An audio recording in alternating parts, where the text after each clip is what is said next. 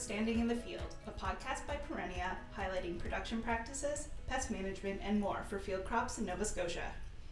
I'm your host and Provincial Field Crop Specialist, Caitlin Condon. This episode, I have two guests here with me to talk about the maritime variety trials for soybeans, cereals, and corn. Dan McEachern is a biologist at Agriculture and Agri-Food Canada in Charlottetown. Doug McDonald is a research agronomist at Atlantic Agritech in New Glasgow, PEI. All right, welcome Dan and welcome Doug. Thanks for joining me today. Nice to be here. Yes, thanks for having us, Caitlin. Excellent. So I think first we're going to talk about the variety trials, the maritime variety trials for cereals, corn, and soybeans today. So first off, I'll ask, what is your role in carrying out the performance or registration trials? Dan, we'll start with you. So I work over on PEI at the Charlottetown Research and Development Center, and I run a program called the Cereal and Oilseed Cultivar Evaluation and Breeding Program. So what we do is we evaluate different lines of cereals and oilseeds, as well as forages now. And we also have a breeding program where we breed wheat and barley over here. And so how I work with these trials is that my program coordinates the wheat and oat portion of the trials. So we contact seed companies to see if they have cultivars that they want entered. We receive the seed, we divide it up, send it out to the sites. And we're also the PEI site for all the trials, so for corn, soybeans, wheat, oats, barley. Awesome. Doug? So my role is I act as coordinator for the maritime soybean variety tests. And what that entails is, much like Dan talked about, I contact all the seed companies to see if they have interest in testing what varieties they have interest in testing in our region, and then get that seed in and divide it among the sites and ship it out to the various cooperators who actually plant the trials. My role, and I work with Atlantic Agritech here on PEI, and that's just part of basically have a contract with the Grains Council to act as coordinator for those soybean tests. And previously in my previous work, I did conduct the trials as well when I worked at the Dalhousie Faculty of Agriculture. But now we just act strictly as the coordinator, so bring the seed in, and we actually treat all the seed as well. We get untreated seed from the seed companies and treat it so it's all treated uniformly with the same seed treatment products, and then shipped out to the cooperators who plant the trials, which are two sites in Nova Scotia and one in New Brunswick and one here on PEI with Dan. Awesome. Yeah, and so to round all of that out, I coordinate the maritime corn test. So same idea, contacting the the seed companies and organizing the seed and getting it sent off to 5 locations in the Maritimes. So 2 here in Nova Scotia, 2 in New Brunswick, and 1 in PEI. And then Perennia also plants and looks after the 2 maritime corn test locations in Nova Scotia.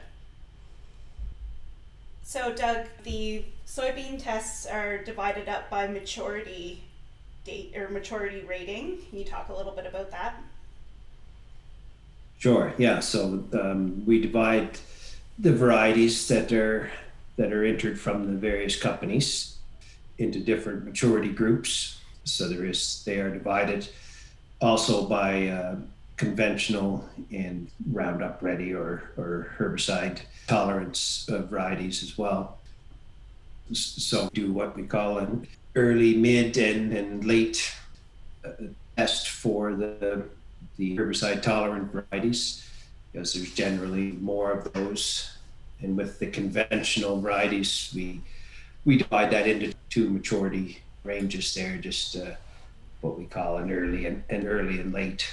And we look at what we consider early is in the most people still talk, I guess, in heat unit ranges. So we look at and early being in the 22 to 2500 heat unit range, and the mid being 25 to 27, and then anything above 2700 heat units would be in the high or late maturity group. So does the New Brunswick site get enough heat for those really high heat units? We used to test all the various tests at all the sites, but New Brunswick generally doesn't get enough heat units for those later maturing varieties. So we have dropped those tests from the New Brunswick site, so the later maturing high heat unit varieties aren't tested at the New Brunswick site. So generally, no one's growing those maturity ranges in that region anyway. So there's when they don't reach adequate maturity, it doesn't make much sense. The data from a site like that isn't that valuable anyway. Yeah, for sure. So Dan, the cereal trials, the cereal varieties are registration trials, not performance trials. Can you tell me a little bit about that? Well, yeah. Essentially, we have both registration and performance trials in one. Mm-hmm. But yeah, registration trials. So that's different than with corn and soybeans. So essentially, the cereals, wheat, oats, and barley, includes winter wheat, have to prove themselves essentially worthy before they can be sold and marketed here. The reason for this, I guess, or the way I've always thought of it, and actually the way I think it's relayed in the guidelines for the registration trials, is that the registration system essentially prevents potential harm to the industry. So a registration system tests varieties to determine performance, essentially so that our producers don't have to, right? So we don't want our producers to be the guinea pig for brand new varieties. So if a variety becomes registered for a region, it means that the variety should perform here. Mm-hmm. It's been tested. We've grown it over a number of years, and then the variety can go ahead and be marketed and sold to producers here. Yeah. So if a variety isn't registered, doesn't mean that it can't be grown here. It just means that it can't be marketed and sold here. So you can't have a company saying, okay, grow this, whatever. Right. But they can go off to a region where it is registered, buy the seed, take it here and grow it all they want. Right. Yeah, we're just trying to take on that. I don't know, there seems to be a bit of a notion out there that we're missing out on varieties, that mm-hmm. there are a bunch of varieties, say Western varieties, that are amazing, and they've been growing them out there for years. And if we could just get our hands on them, we'd do well here. Working with a program that evaluates varieties, and I work with majority of the cereal breeders in Canada. Mm-hmm. I can tell you that the best producing varieties out in Western Canada absolutely do not perform well here. They're completely different growing regions. Yeah. And we have, the big one for small cereals is Fusarium head blight. Yeah. That's the bad one. That's the one that produces Dawn, and that's what the elevators are testing for. And we have pretty aggressive Fusarium isolates or species out here. Mm-hmm. And Western material just for the most part can't handle it very well. So yeah, locally adapted varieties are definitely the way to go. Yeah, that's perfect. That leads me really well into my next question, which is, why is it important to have local and regional data for these variety trials? Things grow differently in different parts of the country, for sure. We have really high humidity out here in Atlantic Canada, just different growing conditions altogether. That's how I see it. I don't know about you, Doug. Doug is kind of, I used to work for Doug as a summer student, as you did. So did I, yeah. As well, Caitlin. So we kind of learned a lot of our cereal stuff from Doug and Dr. Caldwell. Yeah, no, absolutely. I agree with exactly what they had said. It's just seen it, been around a few years, and you see any time that there's variety that has a Western variety bred in Western Canada, they just can't handle the conditions that they're subjected to in the Atlantic provinces. Yeah, generally more disease. They're just not bred for the same resistance because they don't have the same pressure in Western Canada. So. Yeah, for sure. And same for corn. Not so much from the disease perspective, but from the corn heat unit perspective, they can grow hybrids with a lot higher corn heat units in Ontario than we can here, and so that's why we cap the hybrids that come into the maritime corn tests at there's a couple that are above 2,500, but not many, because those ones are really only performing well down here in the valley. So let's talk a little bit about what takes place during the season. So, we as the coordinators have gathered the seed. We've sent it out to all of the sites where they're going to be planted. So what happens next, Doug? Basically, as the coordinator for the soybean tests, I put together a protocol for the site cooperators to follow as far as what data needs to be collected on each of the trials. So after seed sent out and planted successfully, then there is data collected. Such the first thing would be like emergence counts, just to assess that the crop actually emerged well. There wasn't issues with germination and vigor, and that the crop established well. And then on the soybean side, generally most of the rest of the data is collected near maturity when we're looking at the end plant height and the lowest pod height. And through the season, if there's any issues, it is noted that if there's enough disease pressure, such as sclerotinia or white mold in the soybeans, if that's noted on that there's pressure there, and some varieties appear to be showing more higher levels of that, then that should be noted. Yeah. Sure. Any other issues or any differences with between varieties is requested to be noted. Mm-hmm. And then, like I mentioned, we do a final plant height and a pod height, which is important for growers to know as far as how high. If a variety has a tendency to set pods quite low, it can be difficult for harvest support. Yeah. And then we measure.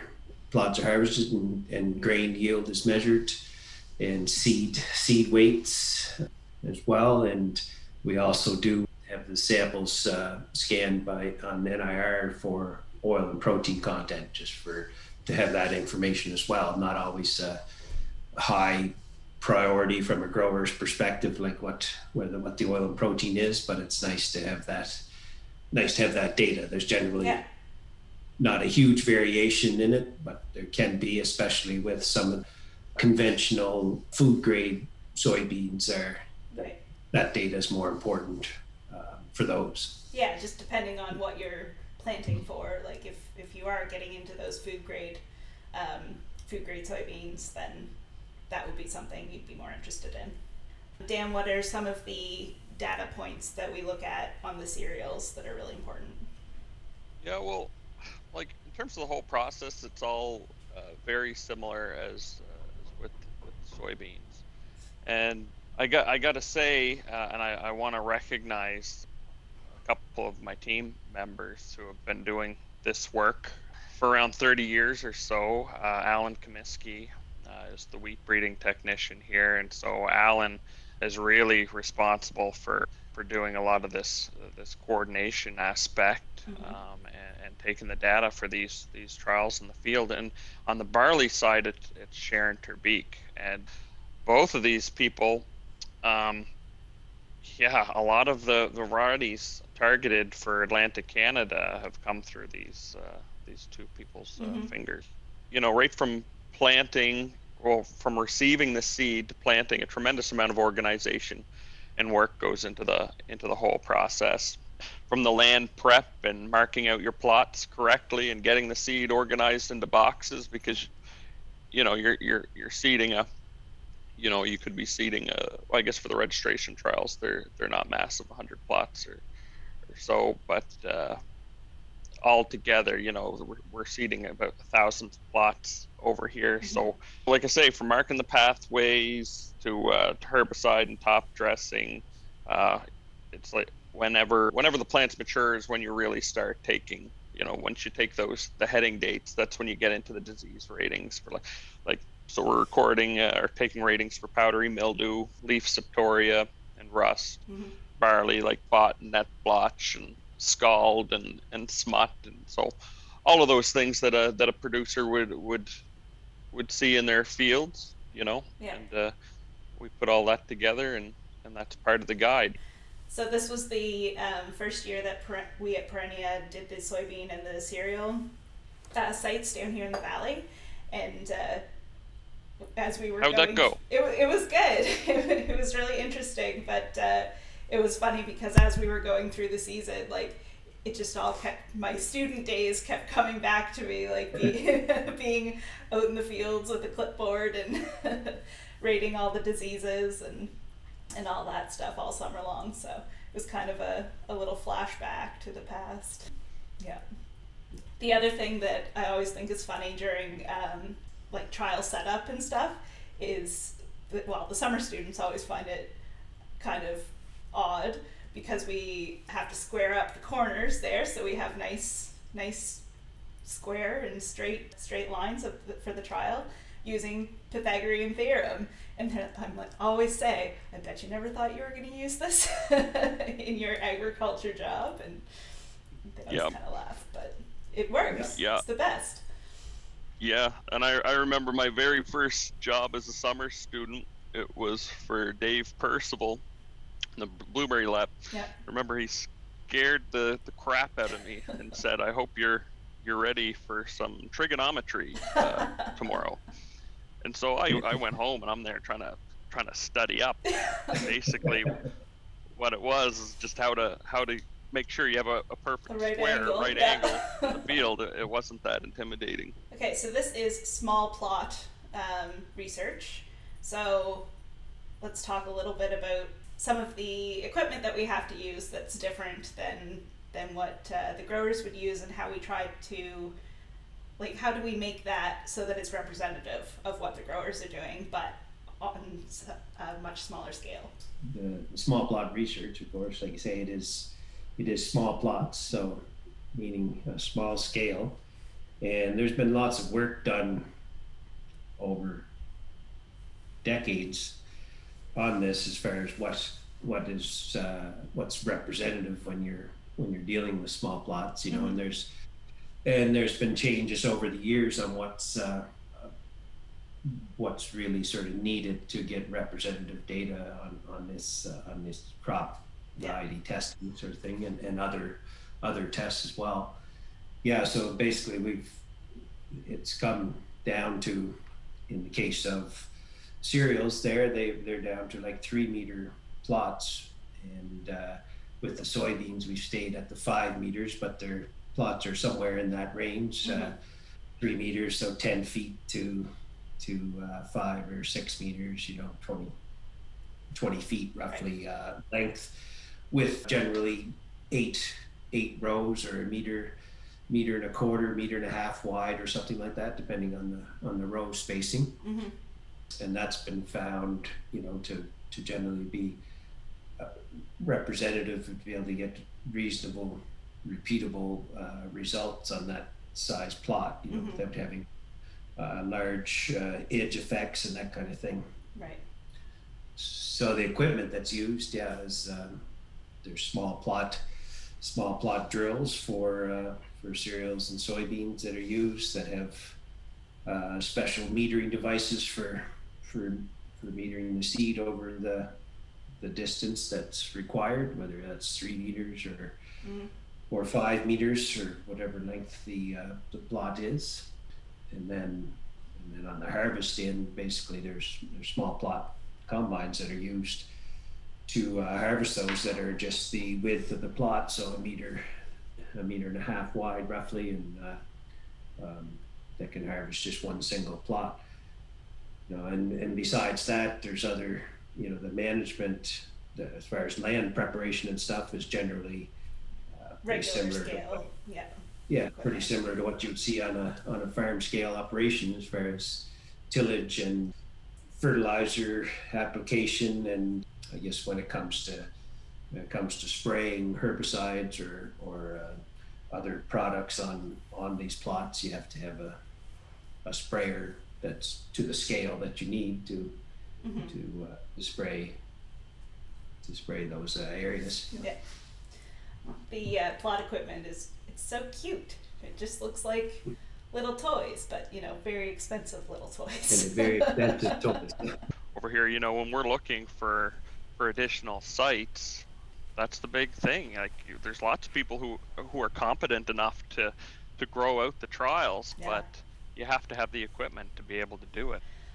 On the corn side, for a long time in Nova Scotia, we were planting those corn rows by hand. We had jabbers, and to make sure that that's consistent and a representative population, we plant 66 seeds per row, and then we thin it down later on to make sure that we have the population that we want.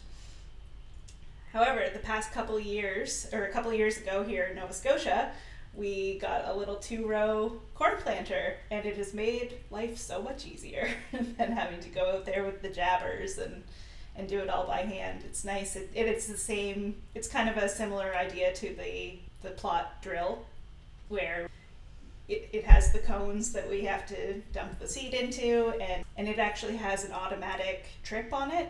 So we have a wire or a cable that runs along the length of where we're going to plant, and every so often it has a little bead, and that pops it trips the mechanism so that the seed goes down in, and it's pretty slick.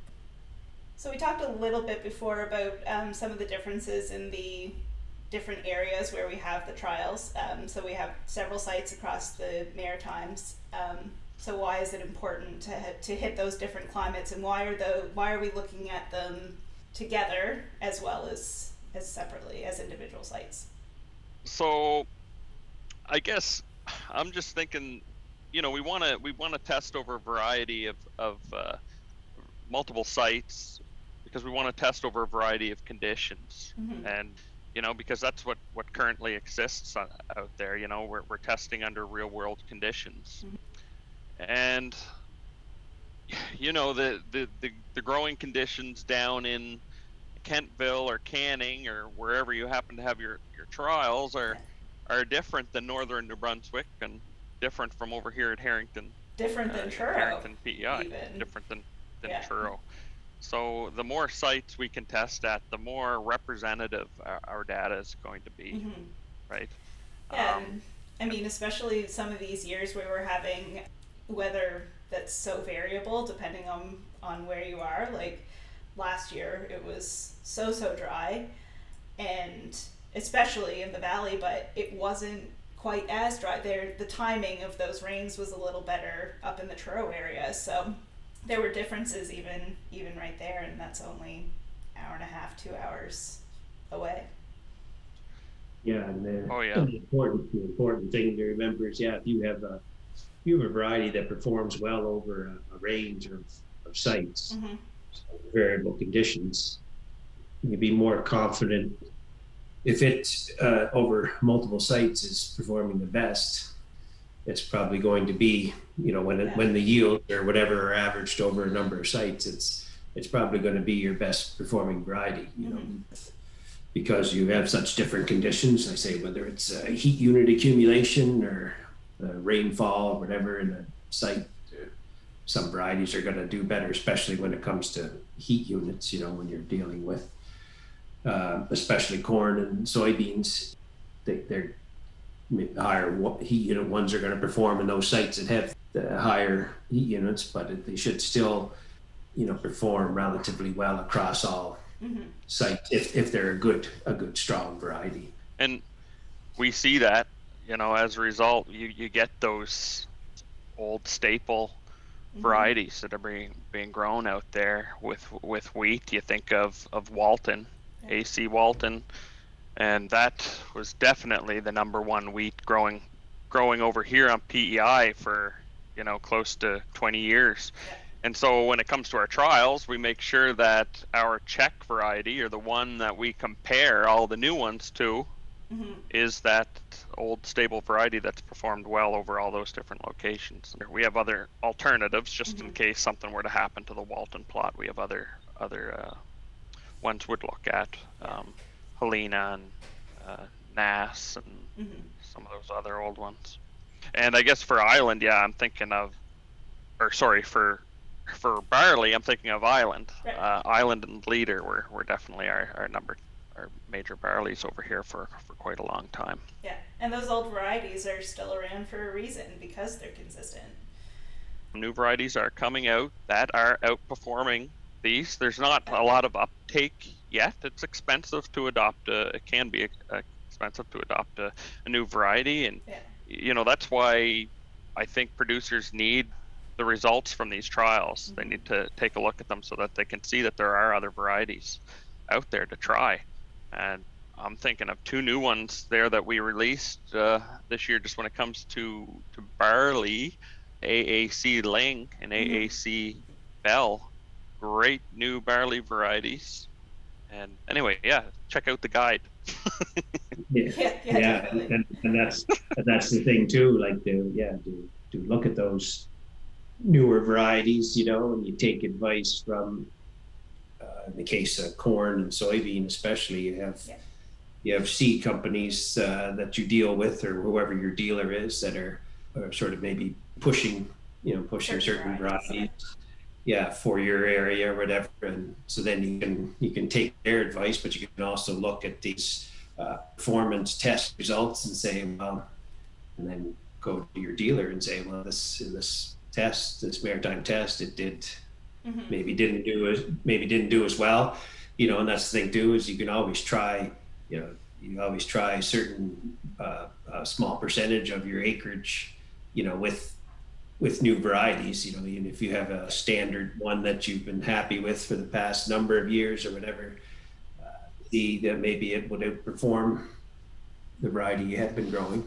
And we see a lot more of that with soybeans and corn. You might just start to get used to a variety, you like it, and then after a few years it's gone.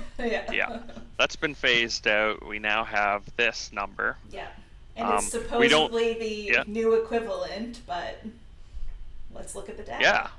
But then you go look at the data. You're not you may not be certain, so go check it out. We don't have the same turnover with the small cereals, and part of that has to do with the registration system. They have to go through and prove themselves first, and therefore some lines definitely get vetted. So then some of the we're talking about the reports, and so some of the important points, I guess, that we've already kind of covered that get included in these reports are the weather conditions, the heat unit accumulations for the various sites, number of site years for that a variety has been tested. So that's good to know too, because if this is the first year that it's been tested and it's an adverse year and it does terribly, well, then that's not really a fair representation. So we do continue to test them over numbers of years. And if you were to look at the guide, and I'm just thinking, I'm biased. I'm always thinking of the kind of the cereal side, but we report the 4-year mean, the 3-year mean for yields, 2-year mean, and then the current year. So that should give you an idea of how they're performing over performing, time. right? Yeah, absolutely. Yeah, so what other tips would you have for a grower that's looking at one of these guides, whether it's corn, soybeans, or? I would say, again, exactly, checking out the number of years of results you have there, and then depending on what your end use is, you can, and with cereals especially, it's important to take a look at those disease ratings. You want to make sure maybe a good yielder may yield quite well. If your rotation or your area may be more, you tend to see more of a certain disease or higher disease pressure, you may want to be leery of that, you know, and make sure. And the same with soybeans, depending on what your rotation is with other crops. If there is some indication that maybe there's a variety that has higher, less resistance to white mold, you know, which we tend not to see a lot in the Maritimes, just in sort of isolated locations and isolated years. This year being one of them. I definitely suspect with the moisture we had everywhere that there was more pressure for sure in some locations. And I'm thinking, so yeah, you look at the guide and there's, you know, yield is one thing. Mm-hmm. I mean, like Doug mentioned quality. So when it comes to like wheat, it'll say if the variety is intended for milling or feed, it'll say that in the seed guides. But like other information that's there, I'm thinking of something like there's a height rating there. So, you know, if it's a super tall variety, you know, you have to be aware of that. That's usually correlated to a variety that lodges, right? And some of those tall varieties are very high yielders. So maybe if you are going with a high variety, you should consider using a plant growth regulator to try to strengthen that stem and shorten it up a little bit. And then, you know, for something like oats, lodging is a pretty important rating there. Yeah, and then the disease, of course, you got to think of the two main things. What does an elevator look at? It's your DON concentration, at least over here, and then your yield is obviously super important. And I didn't mention earlier, but the corn is divided up into silage and grain, but there are some hybrids that are entered into both the silage and the grain tests. So that's an interesting thing to look at too, because you know, one of those hybrids that performs fairly well as either a silage hybrid or a grain hybrid gives you more flexibility depending on what the year brings. So that's kind of an interesting thing to look at. So Doug, you've been involved in these trials for quite a while. How have you seen the trials evolve over time to reflect changes in production practices, or have you? Absolutely. There's been changes over the years, and like I mentioned earlier, I mean, there's been changes with, you know, things like plot sizes and that kind of thing has been looked at a number of times since I've been involved. But as far as reflecting of the changes to how companies are coming out with varieties and what they want to see, you know, what data they want collected and how it's collected, you know, it's not dictated by the companies, but you know, these are supposed to be independent trials, but there's definitely some input from the companies there. And the way we report the data, what we provide in those production guides or variety guides, whatever you want to call them, have changed for sure, like over the years. And how we report that and what gets reported has changed. Yeah. Have you seen changes in the size, like the number of entries into a particular test, say as like soybeans became more popular? Or yeah, in my career there was no maritime soybean test. There was some performance tests that maybe came through Ag Canada at one time. But as soybeans became more prominent in this region and they started to breed more varieties that were adaptable to the conditions here, the increase and the demand for testing these varieties. And so I guess it was in 2006, I guess, that we actually started this maritime soybean test. And it would have been Jack Van Rostel that was with the province and with Perennia in Nova Scotia that sort of between himself and myself sort of, you know, realized that this was kind of needed, that people wanted to have growers want to see some local results. So it was really then that we sort of started to reach out to seed companies and say, you're willing to pay a test fee to have these varieties tested here at a number of sites. So since that time, from that first year, the number of entries has increased dramatically over, basically we have to cap it now. We probably could have more entries, but we try to cap it somewhere around 30 entries as a max, like in a test. I'm looking here. There was 113 lines, was there, Doug, entered into the soybean test this year. Yeah. So. Yep, over the five tests. Yep, 113. No, they're pretty easy to get a hold of. So definitely a good resource to use.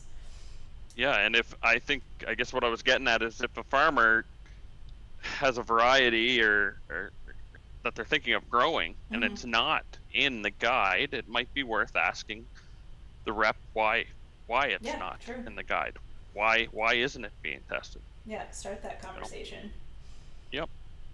The seed companies, they definitely find they definitely have an interest in seeing their varieties tested here, that there is a large enough market for them to sell seed here, so they're definitely interested, so they can have some local data and they can add it to their other data to support, to back up their variety claims. And I'm thinking of one thing there we didn't really touch on, like we mentioned the coordinators of the tests, but but we didn't say or relay that they have a body of people behind them. So each group. So Caitlin, where you're the coordinator of the corn test, you also have all of the provincial specialists and just industry experts on those committees. Of people to be able to look at the report or the how the varieties performed throughout the year, and everybody kind of agrees on the lists and the report before it goes out. So it's a nice collaboration between all the Maritimes to make sure that we're getting that good data out for everyone. Exactly. And I think they all provide input as to agronomy, so that all the trials are being managed similarly to how they're being managed.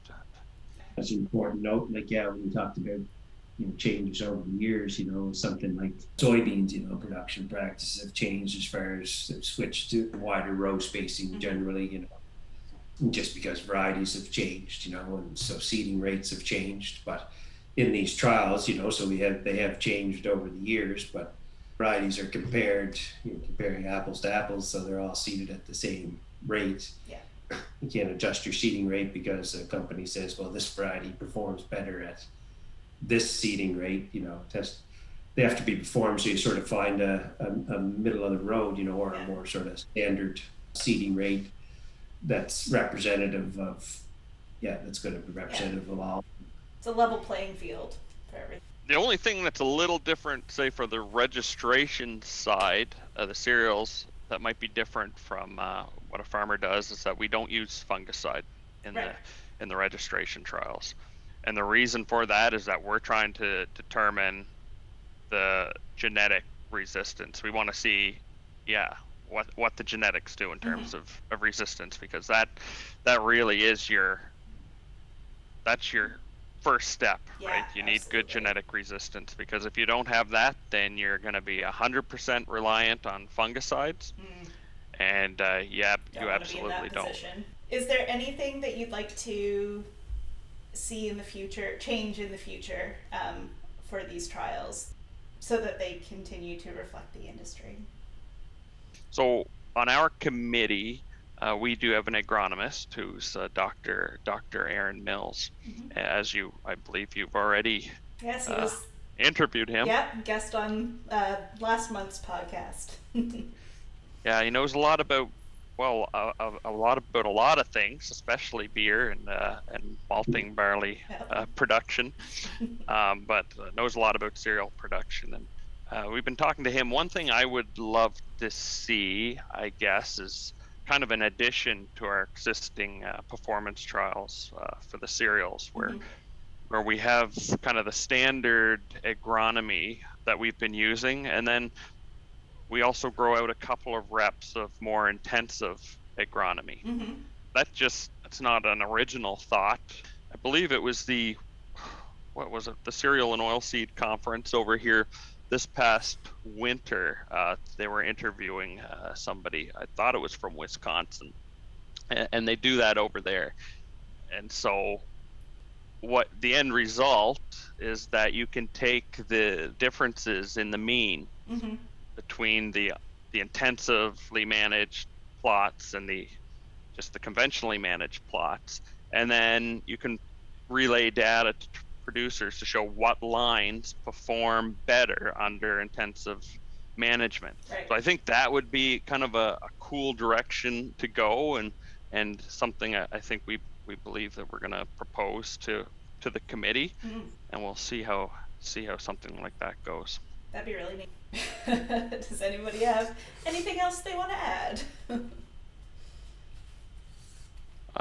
Not too much from my end. I would encourage producers to take advantage of these guides that are sent out. A lot of work goes into them.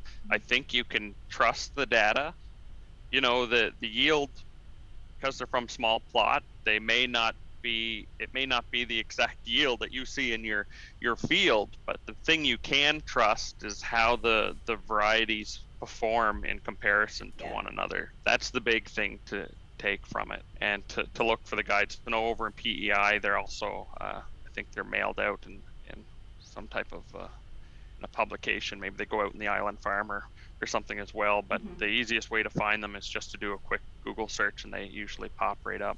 Yeah, and in Nova Scotia, they will go out in the CropLinks newsletter as well, so stay tuned to that or any of the provincial websites, and you'll be able to find them pretty easy. Yeah, and I would just echo what Dan said, as far as just to recognize all the work that goes into doing all these trials, providing this information. And like Dan mentioned, you always have someone mention, well, they see the small plot yields, and they we can't get that on a field scale as well. No, you probably can't usually, but it's comparing. You're comparing varieties. It's not necessarily, you say, okay, this variety, you don't look at the actual yield number, you say, but it did yield higher than this, and this, and or whatever other parameter you're looking at, whether it's disease or other quality parameters. You can compare. And I guess if you have somebody that comes onto your farm and they knock these trials, then I just think you should raise an eyebrow. There's a lot of experts that have input into this work, and so I really do think you can trust it. All right, well, thank you so much for joining me today. Great to see my former proteges in such prominent roles in agriculture in the Maritimes. Well, makes me proud. That's good, Doug. You are the person that got me into cereals. Yeah, me too. So I think we can say we're pretty proud to have been your students and made to this point. Yeah, geez, time for a virtual hug here. That's right. A virtual cheers. We'll have to get a beer together sometime. Sounds good. Awesome. Well, thank you so much, guys, and we'll see you soon, hopefully. Thank you for listening to this episode of Outstanding in the Field. Stay tuned for a written summary of this episode coming up in the next edition of the CropLinks newsletter, which you can subscribe to by visiting our website, www.perennia.ca. Guides from this year's variety trials for soybeans, corn, and cereals will be available through the CropLinks newsletter and on the Perennia, New Brunswick, and PEI government websites. I want to give a big thanks to the teams that work on the variety trials throughout the season, and especially my research technician, Jonathan Bent. Subscribe to the podcast to stay up to date on future episodes. Follow us on social media at NS Perennia. Thanks to Perennia for supporting this podcast, and our marketing and communications team, Moira Anderson and Patty Ryan, for production and design. Thank you for listening to this episode of Outstanding in the Field. Stay tuned for a written summary of this episode coming up in the next edition of the CropLinks newsletter, which you can subscribe to by visiting our website, www.perennia.ca. Guides from this year's variety trials for soybeans, corn, and cereals will be available through the CropLinks newsletter and on the Perennia, New Brunswick, and PEI government websites. I want to give a big thanks to the teams that work on the variety trials throughout the season, and especially my research technician, Jonathan Bent. Subscribe to the podcast to stay up to date on future episodes. Follow us on social media at NS Perennia. Thanks to Perennia for supporting this podcast, and our marketing and communications team, Moira Anderson and Patty Ryan, for production and design.